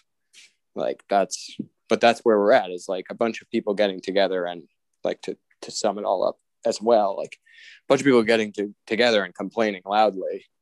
It doesn't really seem like it's working. So maybe if everybody just kind of tries to, start boycotting, don't support the things that, like I see people that are all the time talking against stuff, and then they protest, but they go around and like still are buying products from the same people they're protesting. And I'm like, you're just wasting your breath if that's the case, like, because money talks and bullshit walks. So like, if you want to change something, you need to do it with the dollar. And that even touches on religion here, because that's the primary religion of the Western world, is the dollar, the US dollar. Right. Like how many people do you know, like, they don't care what you believe in. They just care if you have the money, then they will take your business. That's like most of the people in the world. But yeah, I don't know. It's good that we could have a lot of like open dialogue. I think we're all pretty like-minded, though. It wasn't like having like 3 enemies in here. But I do think that podcasting and this type of channel is really just what the doctor ordered for right now, if you will. It's the whole shutdown culture of saying, if you believe this, if you believe X, then I can't be friends with you or can't talk to you. It's like, I am sick of that. I'm sick of that notion. It's putting yourself into a box, and you really shouldn't. It's really just judging yourself, like through someone else's lens, like saying I see it as fear of being judged. I don't know if I'm getting a little off here, but it's like, I don't care. For me, if you call me Leslie, if you're going to give me what I need from you, if you're serving me food, or if I'm your yoga teacher, like, I don't really care what you call me, what you think of me. All I care is that you're not like oppressing me. And there's a big difference between, like, everybody should respect people to the point where they're not oppressing them and they're letting them live their life freely. But like, you can't expect everyone to do exactly what you want and love you for things. Like, they don't have to love you. They don't even have to like you. They just have to not oppress you. No, 100% agreed. And, this, and I guess like a great way to like finish that off is like, if I was calling you Matt this entire conversation, and your name's obviously Mike, like, but we have this amazing conversation, like, maybe you feel some type of way, but if we had an amazing conversation, then what the fuck does it matter that I was calling you Matt? I've gone through my whole life being called Matt because my older brother's name is Matt, and I kind of like look like him. So it's literally happened my whole life, and it hasn't bothered me. People are like, does that bother? Like, people in school would be like, they don't call you the wrong name. I'm like, yeah, they know who I am. They just get confused because it's people like, people get this thing, and I truly believe it's not like, I'm not saying it's malicious selfishness. It's just like, to think that someone is thinking about you to the point where they're going to respect your pronouns. Like, I don't even care about myself to that much. Like, like, it's not that I'm thinking when I see someone, I'm like, oh, I think that they want to be identified as a this, so I'm going to spike them and call them a that. It's just like, it just popped into my head, and I'm just like, yo, man, or yo, girl. Like, I would probably never say either of those things, but you know what I'm saying? Like, people think it's, I think it's in the 4 agreements. It says, like, don't take anything personally. And that's what it comes down to, is like, it's not personal. It has nothing to do, like, if you're someone who's been misgendered, mispronounced, it's nothing to do with you. It's just that person isn't, like, they're not thinking about you in that way. It's not about you, though. No, and I think that goes back to, and I know a lot of like the boomer generation, when millennials were coming up, I remember there was a big thing in the media where they talked about like, oh, like, corporations don't know how to deal with millennials because they're entitled. And I think, that's exactly what you were trying to say there, is like, it's just this entitlement that you as a person, need to be this valued member of society. Like, look, everyone is valuable in God's eyes or the universe's eyes. But in the game that we are all playing right now, you are not valued in the marketplace unless you bring extensive value to those who are in it, which is the consumer. That's the game we play. And if you're not bringing that extensive mass of value to it, you're not going to be valued. You're not going to be valued in the sense of, you know, a celebrity or a billionaire or a millionaire, to where, you know, someone, they walk in the room and they own it. Okay. Like that's something that you're granted after you assume, you know, extensive amount of worth. And this entitlement that we see within, you know, Gen Zs, Gen X's, and millennials it's honestly embarrassing, because my entire life, you know, I've had this chip on my shoulder of being the underdog, and I've had to work for everything that I have. But what that has brought to me is a mass amount of self-esteem, massive amount of confidence. And, you know, but it also brings me mass amount of, like, I think of other people before I think of myself. But you don't do that as an entitled person, because you're always thinking about yourself because you're entitled, you know? So once you begin to understand how to play this game of capitalism, and of, you know, moving yourself through the ranks and achieving the things that you want to achieve, it's not about you, it's about everyone else around you and how you can provide value to them.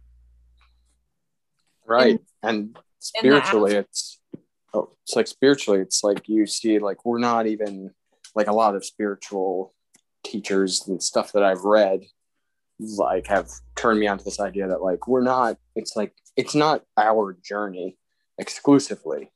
We just happen to be the ones that are observing. Like, we're where the action meets the observer, and, like, we're observing this life of ours. But we're not, like, the protagonist. Like, that all comes from entitlement thinking. And everybody thinks that growing up, like, oh, I'm the main hero on earth.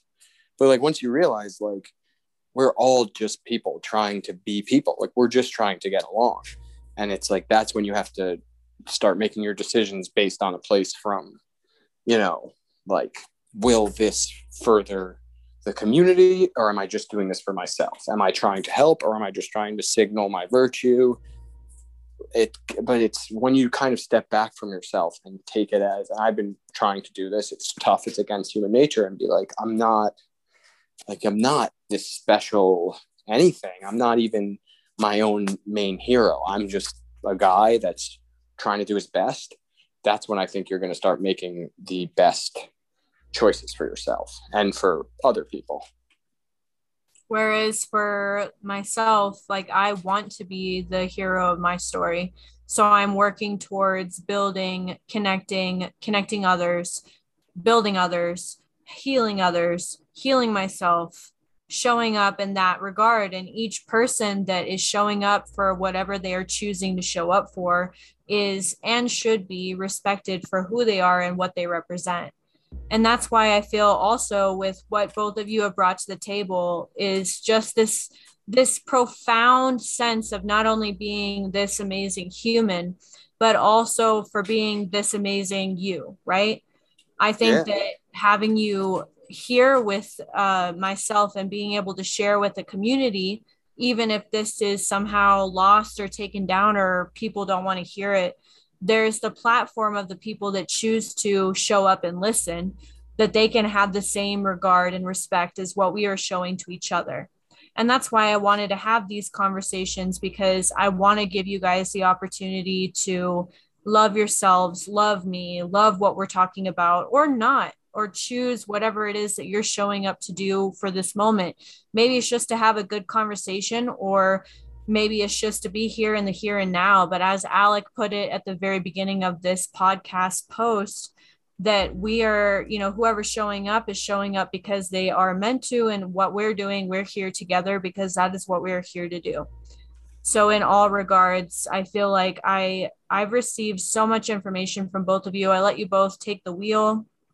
I wanted you to kind of show up and share this wisdom, because you're both from different generations. Mike, you are significantly older than Alec, and Alec is showing up in a different regard, and you both have these different perspectives. You're from different sides of the train. You're also very like-minded. I think that it was an amazing opportunity to create a conversation. And I hope that you viewers out there are also showing up to create these kinds of conversations in the future. If you guys want to I don't know, talk about something that you feel very passionate about, but maybe you haven't had the platform or the chance to have this discussion, then you can message any one of the three of us or myself and create that platform. Or you can start your own community to create that for yourselves. But other than that, I just feel very grateful to have both of you here. And I'm just so happy that you got to be a part of this. Yeah, it was really fun.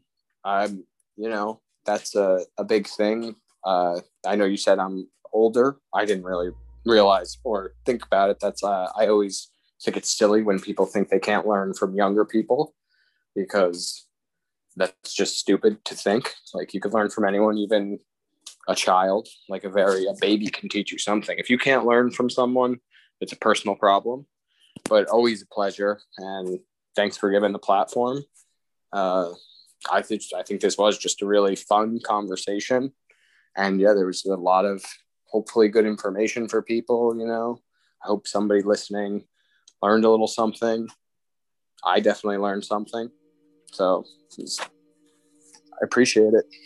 Oh yeah, and I basing it right off that, I want to thank both of you guys for inviting me to this conversation. Having the open forum here, and then for it to be broadcasted to billions of people, and have the opportunity to be heard. I think like Kiara was saying, if this sparked interest within you, to go have a conversation with maybe a grandparent or a parent who you might not have had that conversation because of the different political beliefs, like, now is the time to go have these tough conversations with those people, the same way this group did this on this podcast. And Kiara, I want to thank you for having us on, and I look forward to the next one. Yeah, wait, and a last message for the viewers is, and I'm sure Alec feels the same way, and Kiara, if you strongly disagree with stuff but feel the need, I won't deny an argument ever. If you can get an argument in a cohesive way and not just be yelling at me, I am happy to field anything, and I genuinely hope that people will change my mind, because you stop learning, you stop living. Yeah, definitely. So I'm going to just right off of that, Mike, I'm going to plug myself on Instagram. If you guys want to reach out to me, if you have a different view or you guys want to have a conversation with me, it's The Real Alexander, spelled ALECXANDER, and then OORIN. Hopefully, it just pops up. But if you guys need the full one, that is it. So it's The Real Alexander Oren. And just shoot me a DM if you guys agreed, disagreed, enjoyed it. I look forward to hearing from you. Yeah, I might as well plug mine. My Instagram, it's in this description. It's MJ Schrager 22, and I don't really have much of an Instagram presence. Honestly, the best way would probably be we'll do it through this platform. But hey, I'm open for anything. If you want to, every once in a while, I post a cool picture of nature. So that's my thing. For any of the social media, I will be posting that in the descriptions for all of the podcasting networks. We are on Apple Podcasting, Amazon Podcasting, and personal podcasting with Spotify. If you guys have any inquiries, questions, or you want to have a conversation with any of us, please let me know and I can set up the conversation for Kiara Spirituality. And I'm so grateful to have this. This was a little bit longer of a discussion that I will be breaking up. I'm not sure if it's going to be in parts or whatnot, but regardless, it's going to be there for you. So I am so grateful for you for showing up and listening to this amazing conversation with these beautiful people. For the next time, I hope you guys have a wonderful rest of your day and evening. And this has been Kiara Spirituality with Alec Oren and Mike Schrager. Thank you, guys.